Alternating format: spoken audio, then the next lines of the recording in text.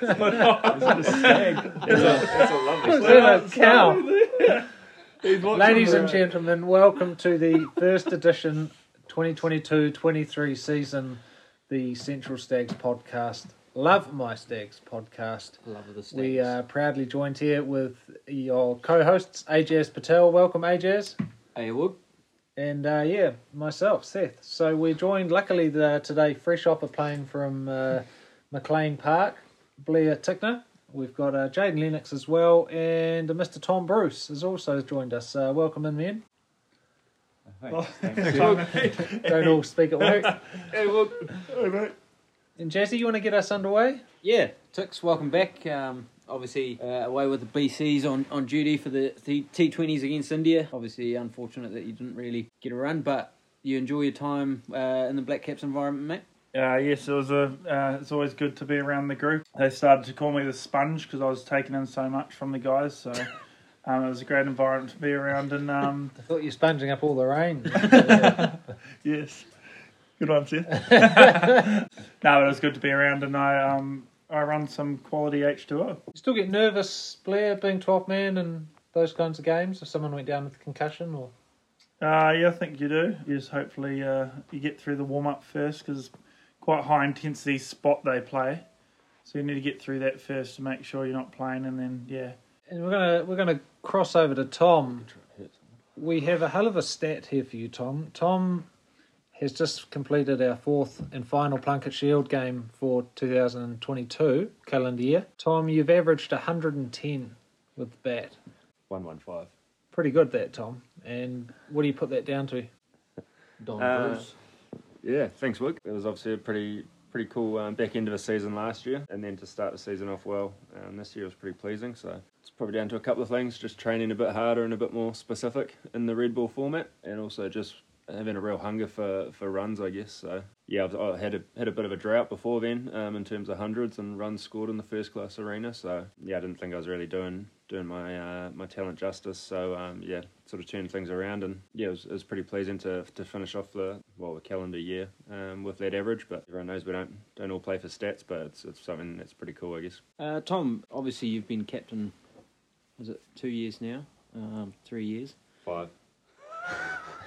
Jeepers, they all blend into one, Seth. Yeah. You haven't aged a bit. No wonder I'm bored.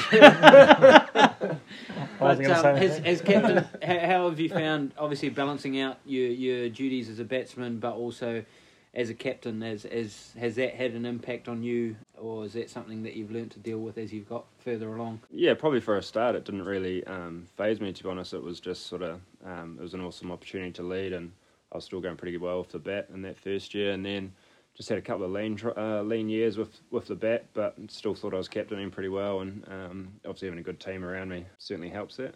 But yeah, it definitely takes its toll if your team's not going well, or you as yourself, you're not performing. You certainly start criticising yourself and probably putting too many expectations on your shoulders. So certainly something you have to deal with, and I've certainly learnt to learn with the ups and downs of captaincy, as well as then your own individual performance. So yeah, I think probably last season and the start of this season I've sort of learnt to deal with that a lot better, and yeah, certainly just taking my batting as I'm just another batter in the team and just trying to do whatever role is best for the team, and then when it is my time to captain, when we're fielding, yeah, just making the best decisions possible for the situation in front of us. So fortunately I get a little bit of a break now for the next 6 Ford Trophy games, and Will Young can take over.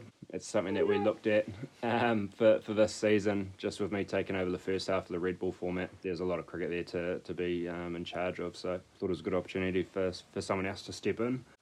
Jeez, I'm choking up. Someone else to step in and take a load off my shoulders. So yeah, I'll be looking forward to getting back into the captaincy stuff. Start of the Super Smash. Tom, I'm just going to help myself some scorched almonds. Wait. Thank you, Ajaz, for supplying those for this evening's podcast. I'm not happy. I'm rather than the normal milk chocolate ones. Yeah, you've only gone dark. We've got to go Absolutely lovely. Now, we're Is going to... Is dark chocolate actually healthier? or is it Sorry. just trying I've got another question for Tom. Obviously, Tom, you're sitting in here with four bowlers here. Stalwarts. How's it working with us out in the middle? And you can be honest. Let's go through person by person. If you want me to go, yeah, scrutinise each person and get real deep. Start with Seth. Don't look at me. We're going to move on. Because we've got an action-packed segment coming up. That there would have been the action packed. We're going to go to Jaden Lennox and Blair Tickner in your own different ways.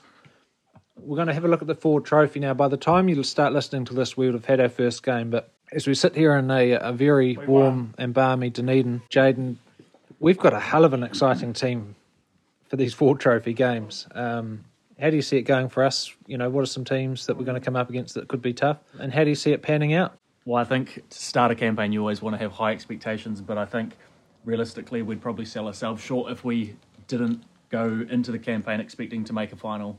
That's obviously where we aspire to be come end of the Ford Trophy, but with the team that we have, with the experience and depth in our squad and wider squad, we'd do ourselves a serious disjustice if we didn't end up in the final. So I'd expect to see some fireworks. We've had a little bit of a re-evaluation of our methodology around how we want to play the game. So I think, as a unit, we'd expect to see some pretty exciting performances be put out on the park. Blair?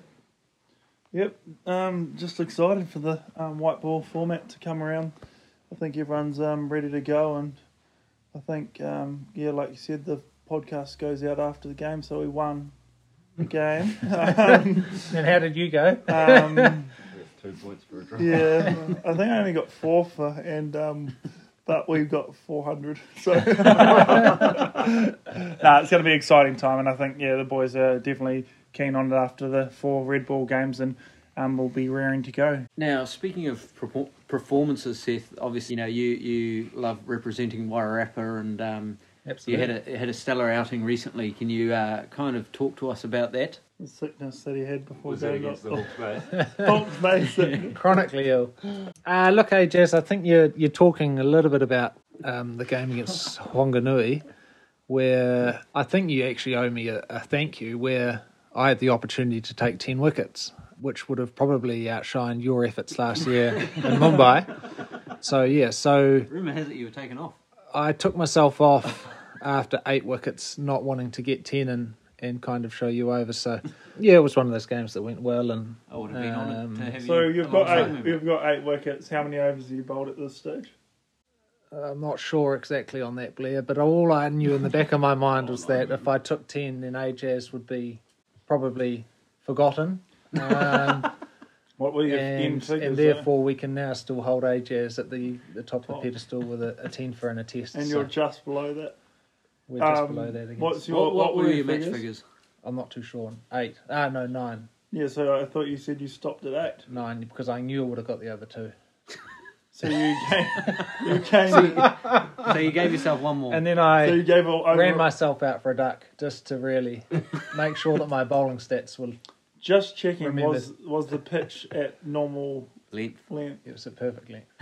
Yes, it certainly was. Now, Jane, you had something else you wanted to discuss, so we're going to cross over to you. We just want to look back 2 weeks into a mystery illness that you had. There was rumours floating around that you ate some raw chicken just to try and lose a few kilos for an upcoming skin fold test.